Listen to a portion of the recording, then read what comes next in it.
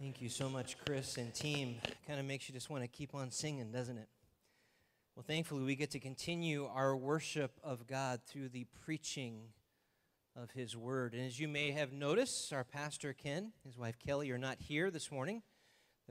He is teaching at a conference in Tennessee. And so it is my great privilege to introduce our speaker for this morning. Does Adam Tyson need an introduction, you say? No, he doesn't. But that we realize there's probably many of you who don't know who he is.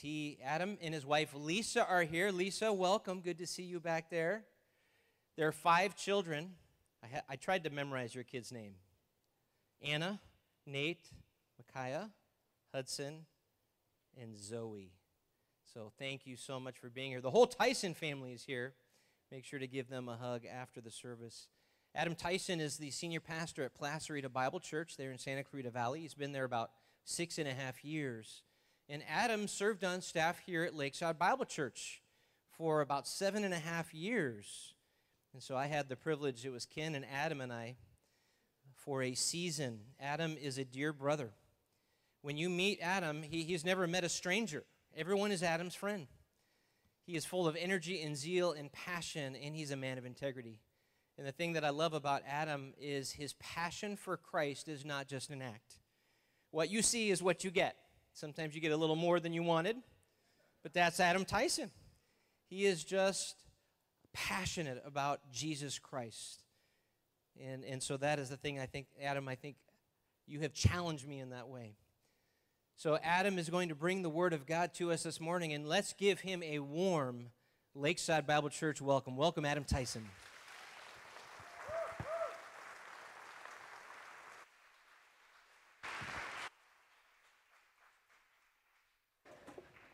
I think I like Chris Steyer. You guys like Steyer? Woo! Steyer's on fire. That's what I'm talking about.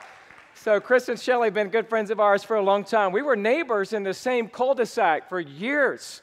And I used to see Chris in the gym in his garage just pumping weight. Chris, are you still doing that? Pumping weight? In his heart. In his heart. He's pumping blood now. He used to pump weights. Now he's pumping blood. So anyway, it's great to be with you. What a joy for us to be here at Lakeside this morning. We kind of still consider this as our home church, our home away from home. I look out and see so many faces of people that we know and love and miss dearly. In fact, just between me and you guys, Lisa's like, I want to go back to Lakeside.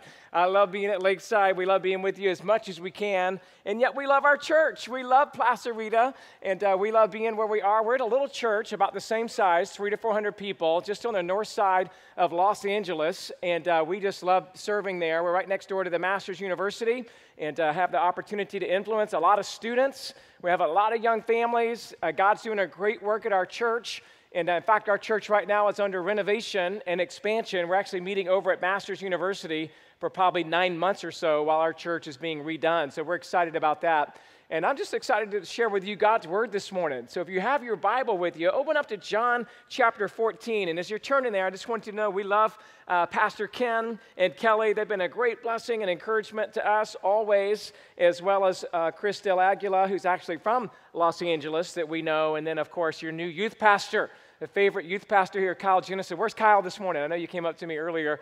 How you doing? Give it up for Kyle Jennison. Come on, that's what I'm talking about. Woo! Yeah! All right. So this morning, I just want to bring you a real simple message, and the title of this morning's message is Another Helper.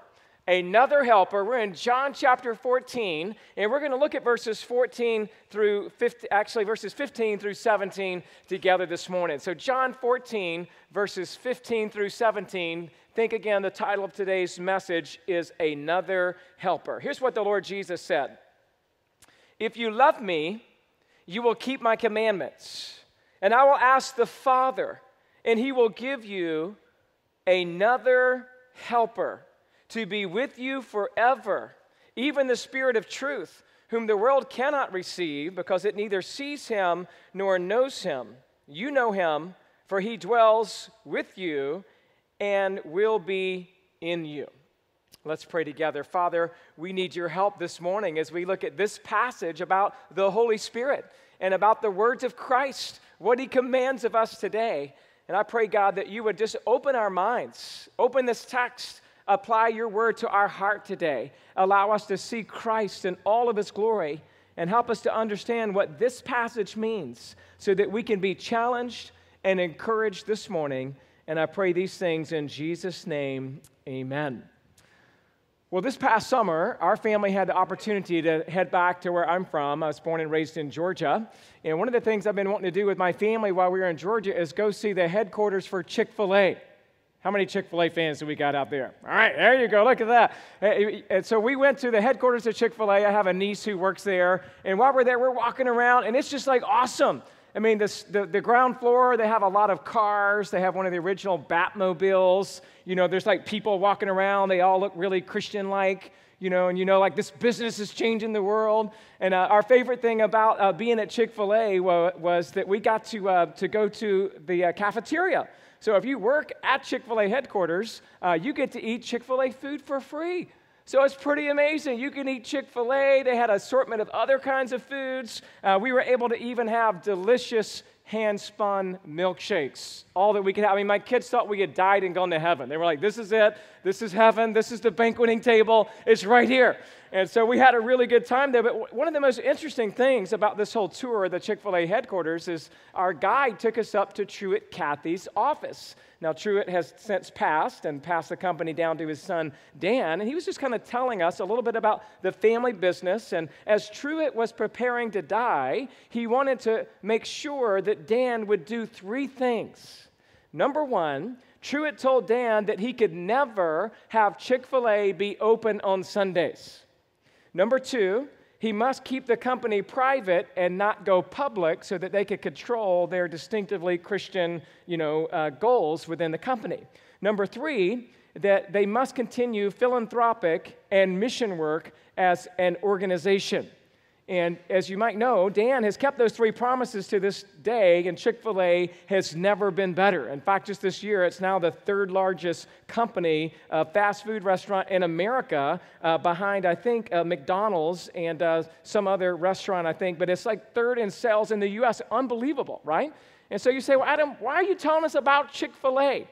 Well, I just want to say that just like Truett Cathy had some very specific things that he wanted to pass on to Dan, this morning in our text, we're in the middle of what's called the Upper Room Discourse. And in this Upper Room Discourse, the Lord Jesus Christ has some very important things that he wants to teach and say to his disciples. Now, the Upper Room Discourse is recorded in John chapter 13 through John chapter 17. And in these 5 chapters, all take place just within a few hours. And during this time, Jesus is only 12 to 18 hours away from the cross. And he's got just a few hours to pour into his disciples some very important things. One of the things that he does in John 13 is he washes the disciples' feet. And he just reminds them about serving one another. Also, he gave a warning to Judas who would betray him. And yet we see in his interaction with Judas that God is still sovereign even over that. Another thing that we see in this Upper Room Discourse is how Jesus then broke bread with his disciples as he inaugurated the Lord's Supper. And then we also see how Jesus gave his disciples some last-minute instructions, some really important ones, like in John 13:34, when he says, "A new commandment that I give you, that you," what? "Love one another. Just as I loved you, you are to love one another." Jesus also gives unparalleled encouragement, and he tells his disciples that he's going to prepare a place for them, that where he is, they may be also. And so I love reading through the Upper Room Discourse because there's all kind of encouragement and challenge. And if you just want to have a place where you could study to know what does Christ want us to do as his remaining disciples and ambassadors on earth, I would really encourage you to read John chapter 13 through John chapter 17. So right in the middle of that passage is what we're looking at this morning of John 14, verses 15 through 17. And this is super important in the heart and the mind of Jesus Christ. At this point in the Upper Room Discourse, I want us to see some additional instruction and encouragement from the lips of Jesus. And this instruction and encouragement that we will hear today from the word, the lips of Christ, it's for all believers. No matter who you are, no matter where you live, if you're in Christ today, Christ wants you to hear these words. This is for every blood-bought child of God.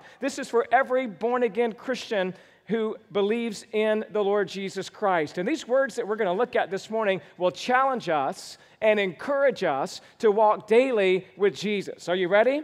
Just two simple points this morning. Number one, in these 3 verses, I want to outline just 2 points. Number one, you have a great responsibility. As a Christ follower, as a Christian, you have a great responsibility. What is that responsibility, you ask? You're like, Adam, what is it that we're responsible for doing? Well, according to the word of Christ, verse 15, Jesus said, if you love me, you will keep my commandments. You see, you and I have an important responsibility to adhere to the Word of God. You and I have an important responsibility that if we say that we love Christ today, and that we worship Christ today, and that we honor Christ today, He says, if you love me, you will keep my commandments. That's a very important responsibility. I want to talk to you about it for a little bit before we move, obviously, to the second responsibility. And the first responsibility, again, is if you love me, you'll obey me. So let's just ask the question, well, what is love? He says, if you love me. This is the first time the word love is used in chapter 14. In chapter 13, we were exhorted to love one another. And that is the very way that people will know that you're my disciples, Jesus said, is if you have love for one another. Now, Jesus is saying not only are you to have love for one another, but you are to love me. And the way that you will love me is by keeping my commandments. The word love here is the word agape. According to BDAG, which is like a Greek lexicon that pastors are supposed to read to do word studies, gives us 3 definitions of this word agape. Let me read them to you. It says, number 1, this kind of agape love means to have a warm regard for and interest in another, to cherish or have affection for. Second definition, just listen, just going to build it all together. It also means to have a high esteem for or satisfaction with or to take pleasure in. Third component of this definition is to practice or express love in order to prove one's love. Now, if you put all 3 of those together, here's what you get. I'm so in love with you, and I cherish you so much that I get great pleasure in proving my love for you. Or to say it even more simply, I take great pleasure in proving my love for you. That's how we ought to be responding as Christians. I take great delight. I love you so much. I cherish you with all my being. And because I cherish you with all of my being, I can't wait to obey you. I love to keep your commandments. They are joy to my heart. And unfortunately, I think sometimes as Christians, we're like, well, I love God, but man, it sure is hard to keep all that Bible stuff, isn't it? And I think what we're missing is that component of the direct translation of love is obedience. The direct translation of God gives us a love for Him that's so great and it's so wonderful. All we can do is like, I just can't wait to obey you, Lord. What do you want me to do, Lord? I want to walk in obedience to you. And this theme of obeying Him, loving Him and obeying Him is out throughout this whole upper room discourse. In John 14, verse 21, just look down a couple of verses later, verse 21, Jesus says it again, whoever has my commandments and keeps them, he is the one who loves me. Look at verse 23. If anyone loves me, he will keep my word. John writes the same thing in his epistle, 1 John 5:3. For this is the love of God, that we keep His commandments. 2 John verse 6 says, and this is love, that we walk in according to His commandments. So listen to me this morning, church. Love is not just a feeling. It is a feeling and a function. It is a feeling because there is affection, holy affections, Jonathan Edwards said, that we have in our heart for God. So we love Him with all of our heart, but it translates into function. And if you just have feeling and you don't have function, then you're missing the idea of what love is. Because love for God always walks in obedience. Feelings have a function. Just a couple of months ago, I noticed on the internet, I saw the 2020 Corvette just came out back this summer. And the base model for the 2020 Corvette, get this, it's only $60K. So I'm thinking about getting one. But I'll need to get a different salary in order to afford it. But can you imagine, like I've always had a thing for Corvettes, so, that's just my car, right? So can you imagine if I bought a brand new Corvette, I spent the $60K on it, which I don't have, all right? And it was delivered to my house, and it was a beautiful car. It was candy apple red, and it was a convertible, and it was all this incredible interior design, the latest Corvette, and it's just beautiful. And can you imagine if I got in that Corvette and then found out it had no engine? How do you think I would feel about that? I mean, I love the way the Corvette looks, but I also love how the Corvette functions. Part of the point of getting a sports car is to drive fast, like to go from 0 to 60 in like under 3 seconds. And it's a waste just to say, I love my car, if it doesn't get you anywhere. And all I'm trying to say is that it is a waste. How much infinitely greater is it a waste to say, I love my faith, I love my Lord, I love Jesus, but it's not taking you into a walk of obedience. We don't just look at the Bible, we obey the Bible. We just don't look at Christ and say, I love you, Lord. We obey him every day. This is the kind of love that God wants to grow in our hearts. Love has feeling, but it also has function. Love has beauty, but it also has brains. Love has affection, and it also accelerates into action. Love is not just what you say, it's what you do. And oh, by the way, isn't that how God demonstrates his love toward us? Romans 5:8, that while we were yet sinners, he did what? Did he just say, I love you? You're sinners and I love you. That's that. No. God demonstrates his love toward us in that while we were yet sinners, Christ died for us. You see, God models this love. He says, I love you. I love you. And I'm going to show you that love by sending that which is most precious to me, my son, my one and only son. I mean, again, can you imagine if God just said he loved us, but he never did anything for us? Can you imagine, girls, if you had a boyfriend who says, I love you, and he wants to sing ballads to you about his love for you, but he never did anything for you? Can you imagine, wife, if your husband says, I love you, and he just sits on the couch and watches college football all day yesterday, instead of getting off the couch and showing you that he loves you by serving you and treasuring you and honoring you and listening to you? Do you understand what I'm saying? You can't just say, I love you. In God's word, you can't just say, I love God. Jesus says, if you love me, you will obey my commandments. It's almost like Jesus is saying in John 14:15, he's saying, I'm going to do my part, now you do yours. Jesus is saying, I'm about to sacrifice my life on the cross. Now I want you to do the same. Daily denying yourself, taking up your cross and following him. Right? It's almost as if Jesus is saying, I'm going to obey the Father's will, so you need to obey his will as well. If love really is feeling plus function, but you say, I love Jesus, and you don't obey him, do you know what that makes you? That makes you a hypocrite. If you say you love Christ and you're not willing to follow him, then that means you are fake. If you say you love Christ and you don't obey him, then you are a phony. Love is feeling plus function.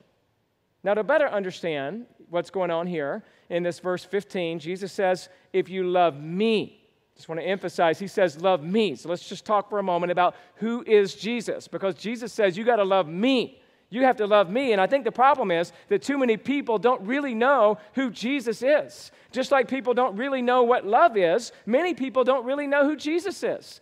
They think of Jesus as the way they want him to be, which is Jesus is more of this nice guy who ate with sinners, who did all this nice stuff, but he didn't ever really do anything that would be judgmental or exclude anybody from anything, right? We're talking about people who see Jesus as some universal prophet or well-known holy man, but they don't necessarily see the exclusivity of who it is that the Bible teaches that Jesus is. Can I show you from just the Gospel of John who Jesus is this morning, just to make sure you know who this Jesus is? Just in the Gospel of John, we understand that Jesus is God.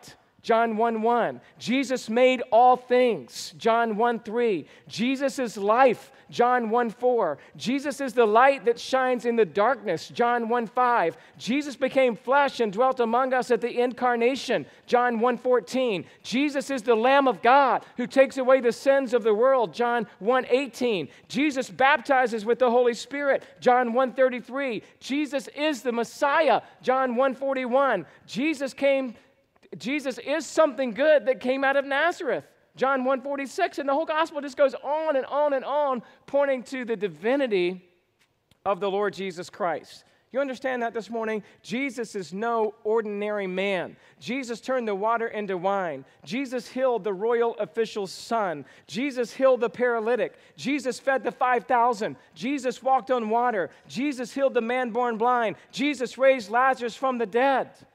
Listen to me this morning. Jesus will not be defined by you. Jesus defines himself. He is the Word become flesh. Jesus is the bread of life. He is the light of the world. He is the door of the sheep. He is the resurrection and the life. Can you hear me this morning? He is the good shepherd. He is the way, the truth, and the life. Jesus is the true vine. Are you awake today? This is the Jesus we serve. Do you love him today? Does he grab all of your heart today?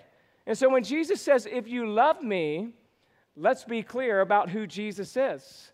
Jesus is a loving God, but he also hates sin.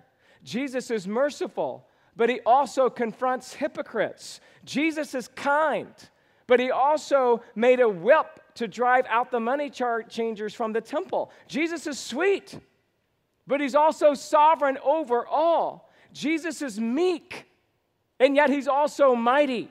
Jesus is a forgiving Savior, and yet he's also a fierce warrior. Jesus is wonderful, but he also demands to be worshiped. Jesus is gentle, but he also needs to be taken seriously, right? He will not be trifled or relegated to an inferior rank or position in your life. Jesus wants to be Lord over all. He is the Alpha and the Omega, the beginning and the end. This is who we serve. This is the Jesus who says, if you love me. And so what is love? Love is feeling plus function. And then we're asking, who is Jesus? We understand him to be fully God, fully man, deserving of our worship, and he demands our obedience. Now, the third little subpoint I want to say here about this first heading is simply this. Well, what are Jesus' commandments? You ever thought about that? Jesus says, if you love me, you will keep my commandments. Well, what commandments did Jesus give? What is it that he commanded? Well, you are to keep his commandments because that's the proof of your love for him. And if you love Jesus, you will obey him. And obedience is a hallmark of genuine saving faith that should be second nature for all truly born-again, transformed Christians. And yet we got to ask the question, well, what are his commandments? How do we keep them? Just a word on keep real quick. To keep means to be persistent in obedience. It means to observe, to fulfill, and to pay attention to. A part of the meaning of keep is that we're to watch over. We're to keep on guard. You know, what I'm afraid is happening in the church today is people are like, well, I can't keep all of the Bible. Well, everybody's a sinner. Well, we all struggle. And it's almost like sometimes when we talk like that, if we're not careful, we're just saying, it's not important to keep his commandments because who could keep them all anyway? So it must not be that big of a deal. We'll push some of these over to the side because nobody can possibly keep all of his commandments. And so what commandments are we to keep? Well, my answer to that would be we're to keep all of them. All of them given in the New Testament. In the New Testament, Jesus gives imperatives. And the imperatives he gives are his commandments. So don't think so much Old Covenant, which included the civil law.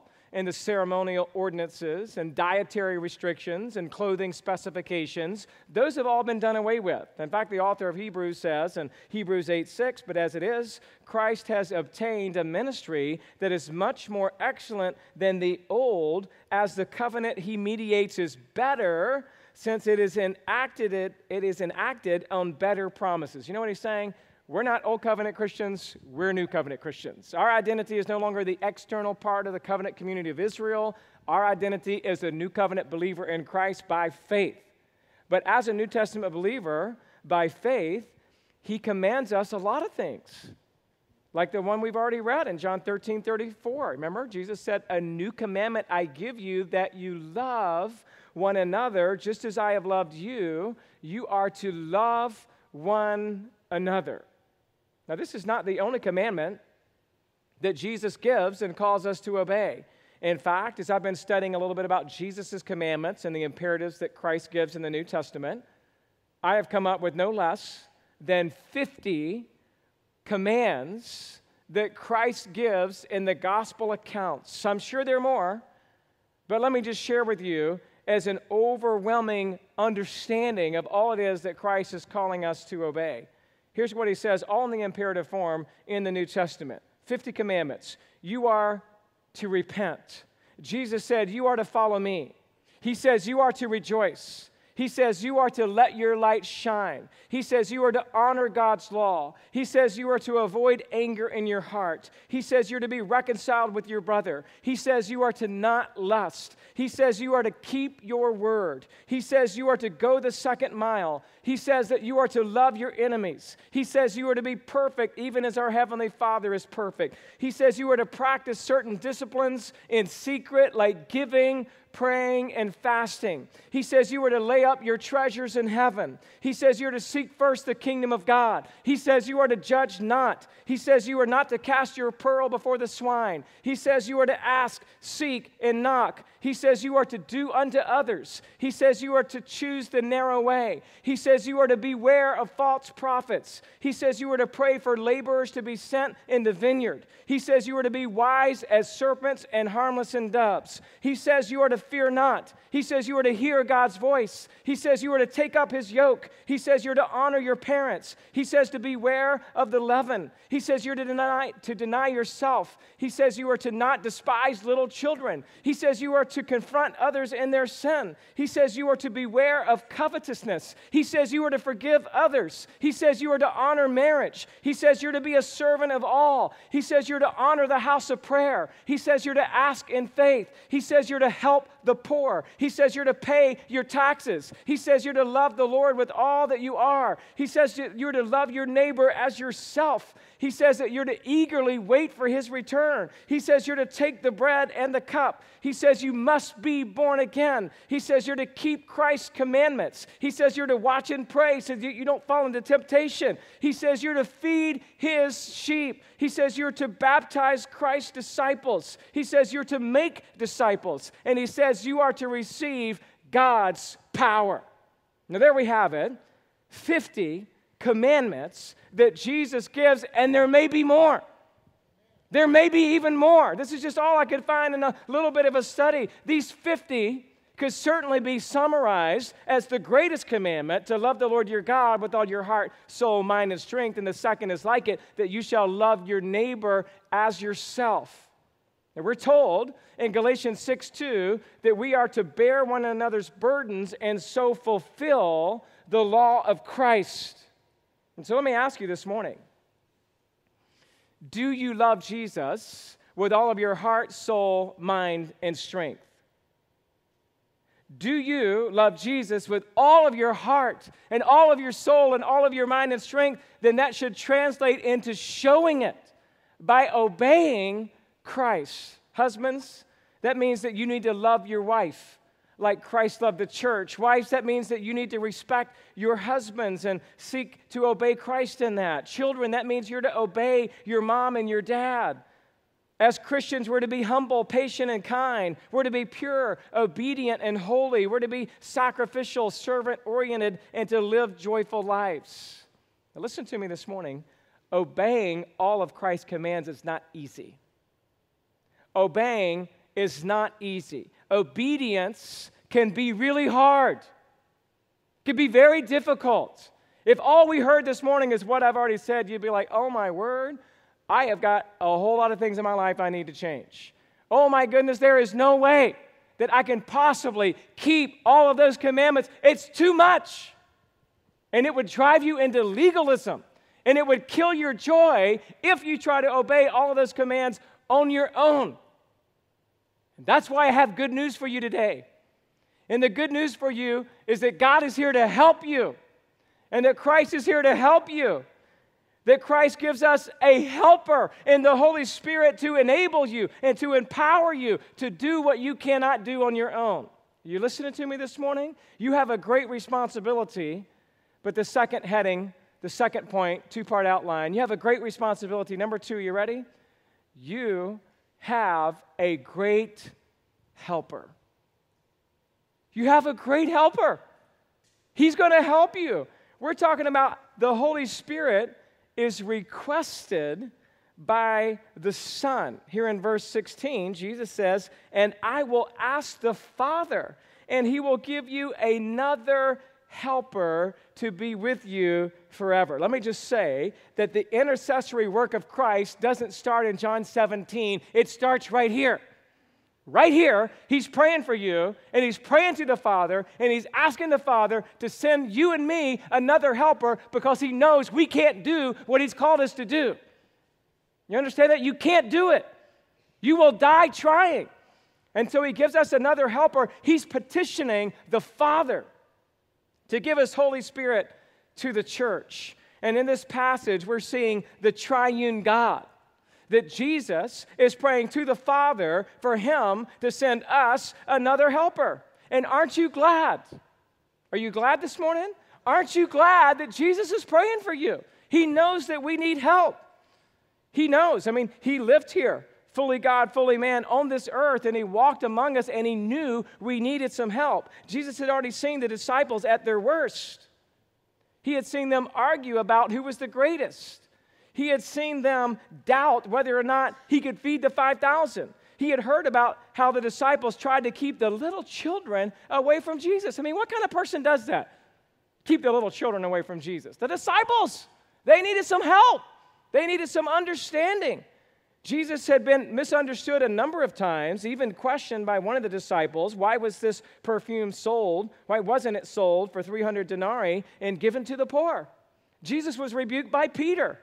Jesus knew that if the Father did not send the Holy Spirit, that we would never make it, that we would not be able to keep his commandments without Jesus' help.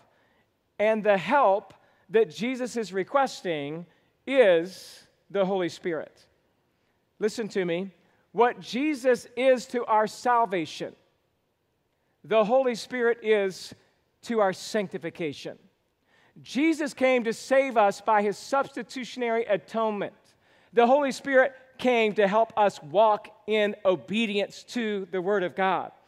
Now, you got to understand that we serve a triune God. The Father, the Son, the Holy Spirit, they're all involved in salvation, and they're all involved in sanctification. So we don't want to divide the Trinity to the point to say that statement I just made, what Jesus is to our salvation, the Holy Spirit is our sanctification, could be too cut and dry, or we'll get into trouble, all right? But you understand what I'm saying. Jesus came to save. The Holy Spirit came to sanctify. Jesus came and gave his life as a ransom for many, that those who would repent and believe would have new life. And then he gives us, in that new life, the Holy Spirit who dwells inside of you and who gives you the power to do exactly what it is that God's called you to do. And so, as we are looking at this upper room discourse in this point of John's gospel, he hasn't had a whole lot to say about the Holy Spirit.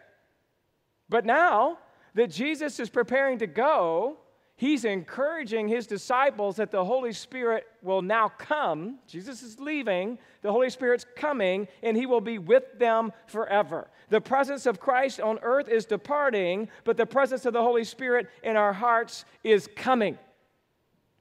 It must have been so comforting for Jesus to say that he would ask the Father. I mean, that's just really encouraging. Jesus is going to pray to the Father to send us another helper. You know, sometimes my kids might come to Lisa or me, and they might want to ask for something, and we can tell sometimes they're a little bit sheepish about which kid is going to ask, but I can tell they're all up to something because they're all kind of looking at each other like, you ask them, no, you ask them, you ask them. And then they strategize. Do we ask Dad this kind of question because he might say yes? We ask Mom this kind of question because she might say yes. And they're kind of working it out, And then we're like, all right, come on. And then sometimes our kids will be like, well, I know you'll probably say no. You'll probably say no, Like they're already working us like we don't want to be bad parents. Well, just try me. I might say yes, And so they might ask whatever they're going to ask, can we have popcorn with the movie? Can we go to Six Flags? Can we do this? Can we do whatever? And sometimes they're just not sure, a little bit pensive about how we might answer. Well, listen to me this morning. You can have great confidence when Jesus Christ approaches the Father on your behalf that his prayers will always be answered. You can be greatly encouraged today that Jesus is praying exactly for what the Father is giving, and they're always in sync. And Jesus is telling us in this passage, as well as in this high priestly prayer of John 17, that he's praying for us. And it must have encouraged the disciples greatly to be like, oh no, even though Jesus is about to leave, Judas just left, he's going to be betrayed, at least now we know that he's praying for us. I mean, the disciples probably didn't even know what a beautiful request and how good of a request this actually was going to be. They don't even know yet that the Holy Spirit is a divine person, eternal, underived, and possessing all the attributes of personality, deity, and intellect. They probably didn't fully realize yet that the Holy Spirit is omnipresent, omniscient, and omnipotent. In fact, in all the divine attributes, the Holy Spirit is co-equal and co-substantial with the Father and the Son. It is also the work of the Holy Spirit to execute the divine will with relation to mankind. The Holy Spirit was involved in the sovereign activity of creation. He was involved at the incarnation. He was involved in written revelation, and he's involved in the work of salvation. Aren't you glad today that Jesus has the wisdom and the insight to pray for such an incredible person to come live inside of you? I mean, Jesus challenges his disciples to obey, and then he prays for them that God would send them another helper. Jesus, listen to me, Jesus demands perfection, and then Jesus provides perfection. He demands perfection, he provides perfection in the Holy Spirit, who's now going to empower us to do exactly what it is that God's called us to do. I love this master. I love this God. I love this Christ who says, I want you to keep all of my commandments. You are to be perfect, just like your Heavenly Father is perfect, but I'm praying for you, and I'm sending you another helper, and you can do it with his help. What a beautiful truth this is. I'm overwhelmed with amazement at the holy calling that God places on our life, and then I'm flooded with relief at the help at which he provides. Would you encourage this morning that the Holy Spirit is requested by the Son, but we also see this, the Holy Spirit is given by the Father.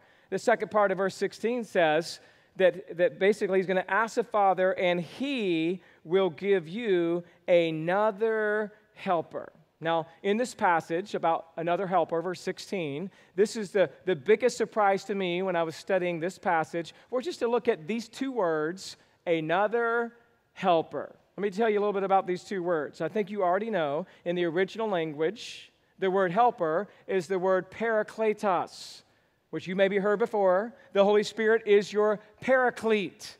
Please note, I didn't say parakeet, all right? He's your paraclete. You ever heard that? Oh, the Holy Spirit's my paraclete. Anybody heard that?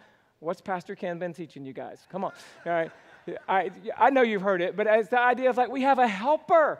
We have our paraclete and the Holy Spirit. The word parakletos comes from two Greek words called para, which means near or beside or by the side of, and the word kaleo, which means to call or to invite. So if you put those two words together, parakletos, it means this, to call beside me, to invite to be near.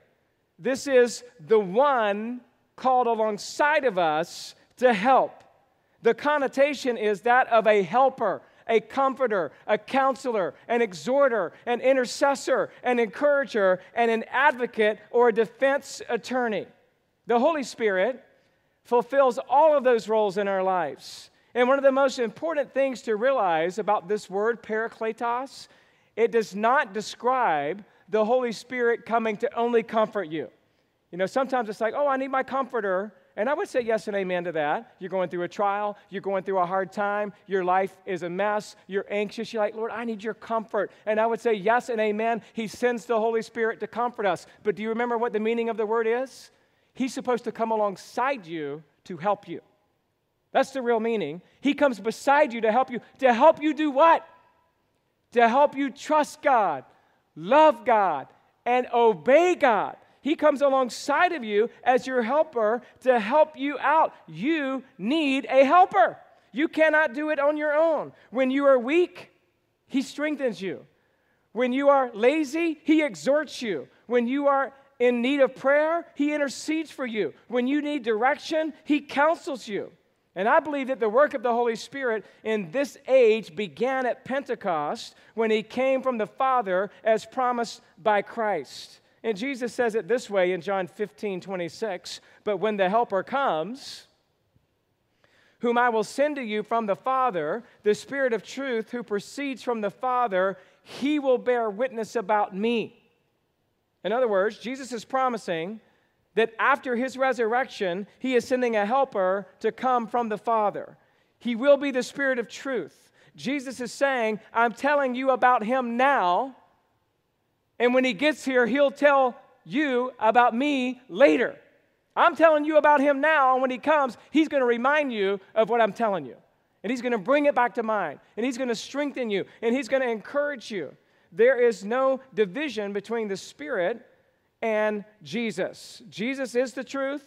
The Holy Spirit, according to verse 17, is the Spirit of truth in the sense of the same essence of the truth of God. The Holy Spirit will come to initiate and complete the building of the body of Christ, which is His church. He does this by regenerating us and then empowering us with spiritual gifts to function and to edify the body of Christ.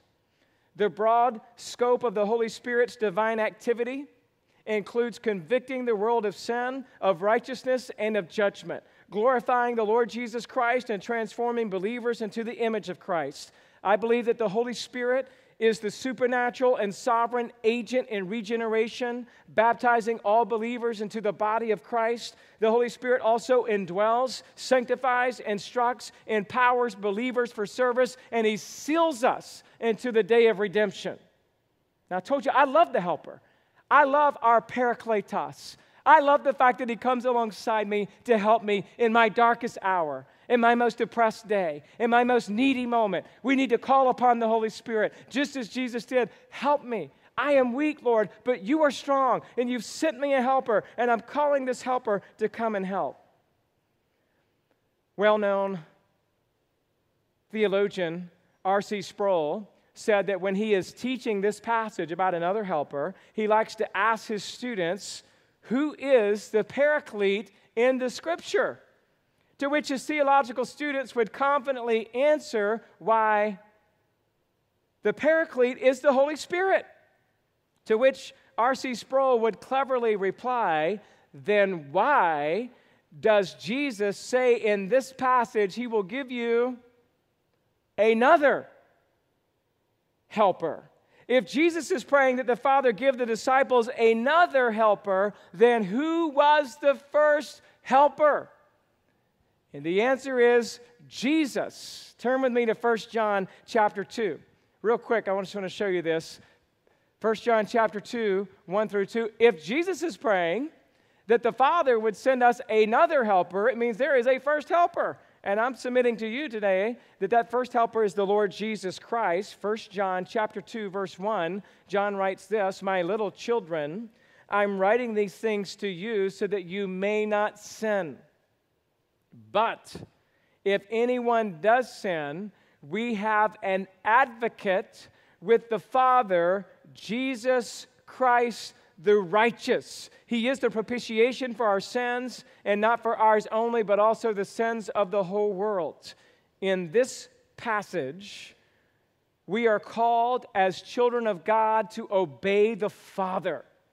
And we are challenged to live a life without sin. And yet, we know that no matter what, and no matter how hard we strive, it's literally impossible.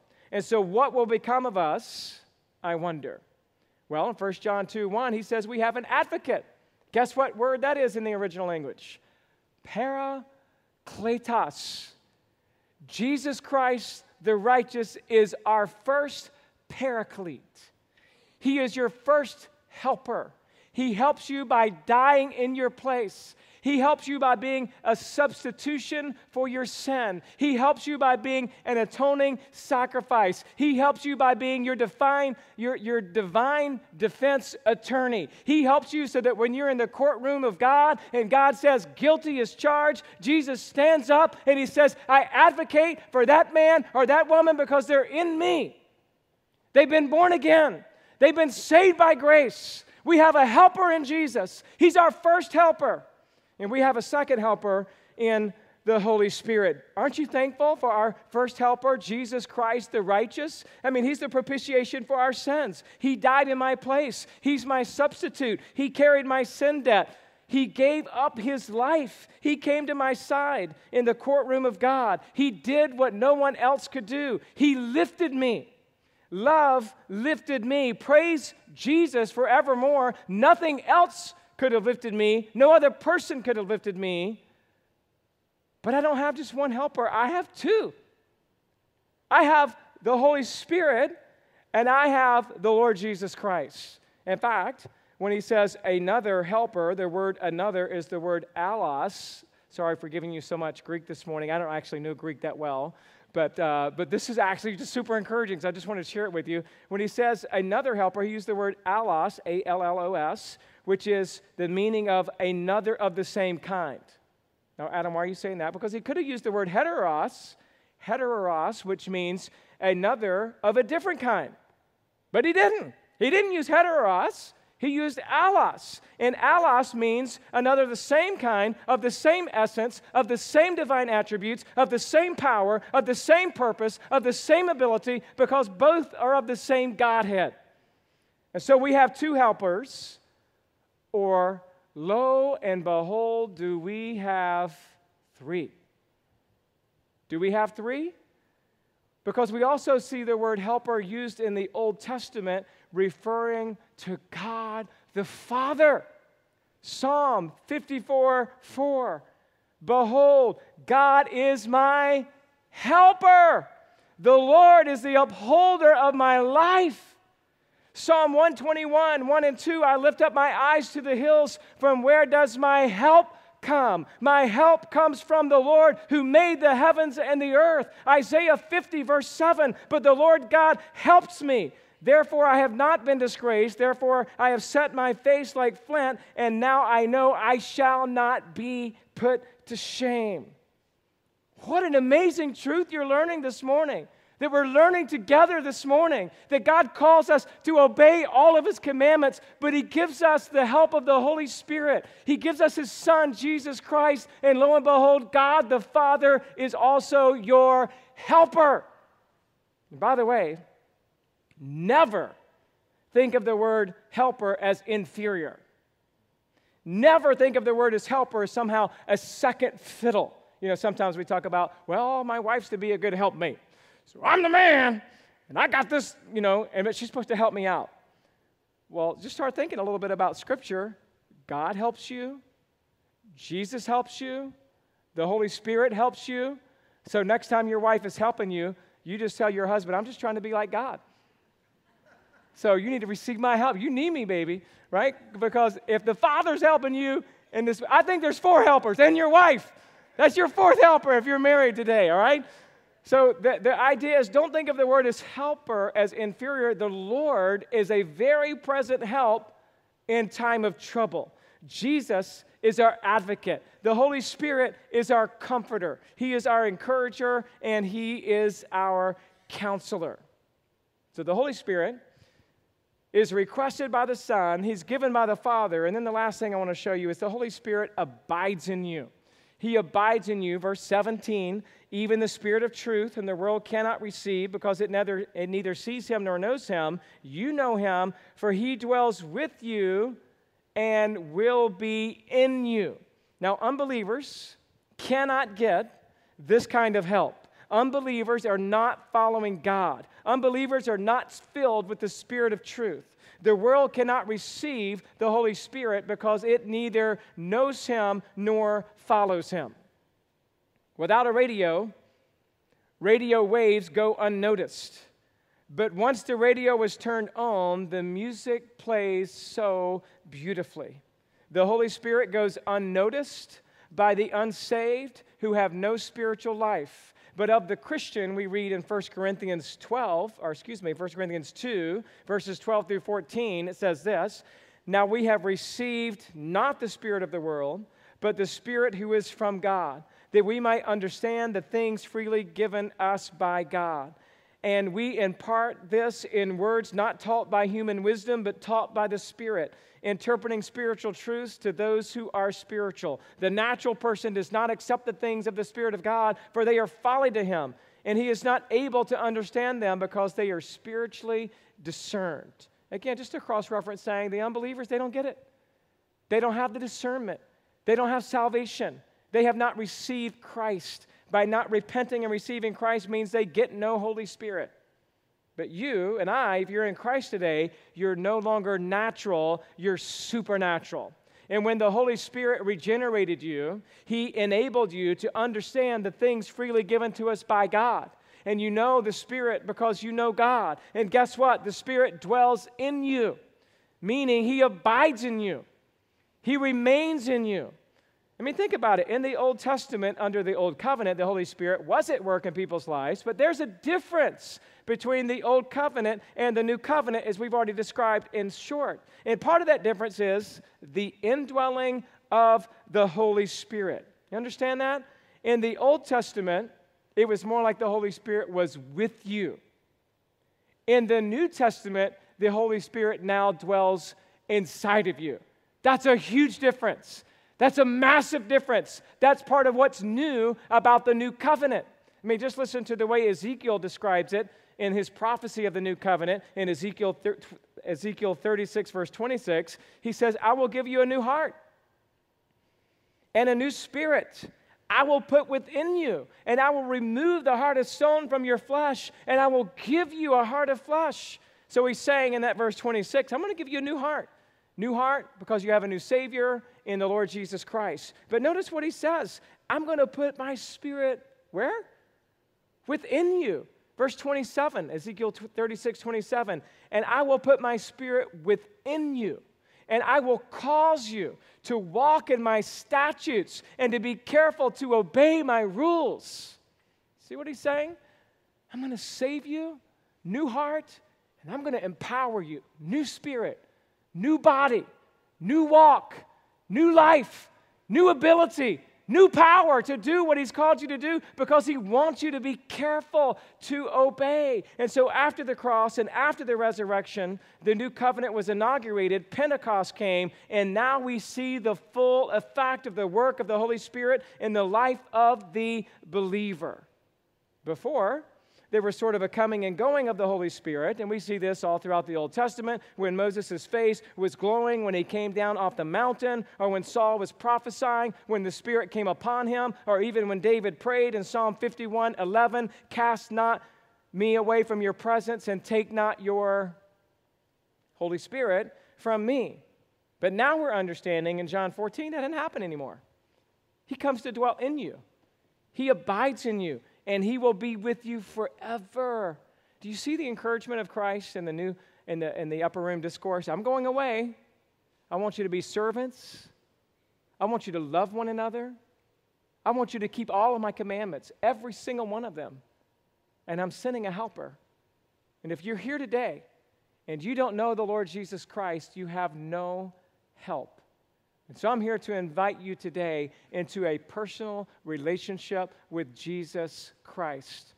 I'm here today to call you out of your sin and to say that no matter what you're involved in, you need new life. And only through repentance and faith in the Lord Jesus Christ can you be born again. And if you've been churched your whole life, but you don't know Jesus, then no wonder you're stuck in legalism, thinking somehow you have to obey all these commandments, because you can't, because you don't know him. But I'm here to tell you today that he loves sinners, and that God so loved the world that he gave his only Son, that whoever would believe in him should not perish but have everlasting life. And the life that he's called you to is a life of obedience. Christian, you have a great responsibility. Don't check out on God. Don't coast. Stop compromising. Stop playing with the world. He's called you to full obedience. But Christian, he sends you a new helper. He's given you another helper. You can't do it on your own. You will die trying. But he sends another helper this day that you and I could walk in faith, and we could walk in obedience, and we could walk in holiness. You remember, the Holy Spirit comes. He comes alongside of us, not only to comfort us, but to help us do what he's called us to do. I hope that you will walk in obedience to the Lord Jesus Christ as you seek to be a witness for him, as you seek to be bold for him, as you seek to apply his most fundamental loving one another type commands in the New Testament at home, in your marriage, with your parents, that you would love him and that you would obey him. You have a great responsibility, but praise God this morning, you have a great helper. Let's pray together. Father, thank you for the opportunity this morning to look at your word. Forgive us, God, for the times that sometimes we just kind of waltz through familiar text and just forget about the beauty and the depth and the meditation that we could have on your precious word, which is infallible and inerrant and God-breathed. I pray that today, God, that every one of us today would just be challenged. Lord, we fall short. And we can't keep your commandments perfectly. And sometimes we can be discouraged when we know we ought to be keeping your word and keeping Christ's commandments, and we just can't. And yet today we confess that to you. We can't, but Christ in us can. The Holy Spirit in us can. Thank you that you give us another helper to help us do what you've called us to do. And so I pray that we would be quick as a church to cry out for help, that we would be quick to lean on the power of the Holy Spirit, that we could walk in obedience. I pray for Lakeside Bible Church that you would raise up men and women out of this church to love you with all of their heart, soul, mind, and strength. I pray out of this church you would raise up missionaries to take the gospel around the world. I pray that from this church you would raise up godly men to preach and proclaim the gospel. I pray that from this church you would rise up all Christians to be growing in their love for you and in their obedience for you, that we would live and walk this life of faith together, praying for one another. Thank you for your word, God. Thank you for this challenge. Thank you for the incredible encouragement that you give us through Jesus Christ our Lord. And it's in his name we pray. Amen.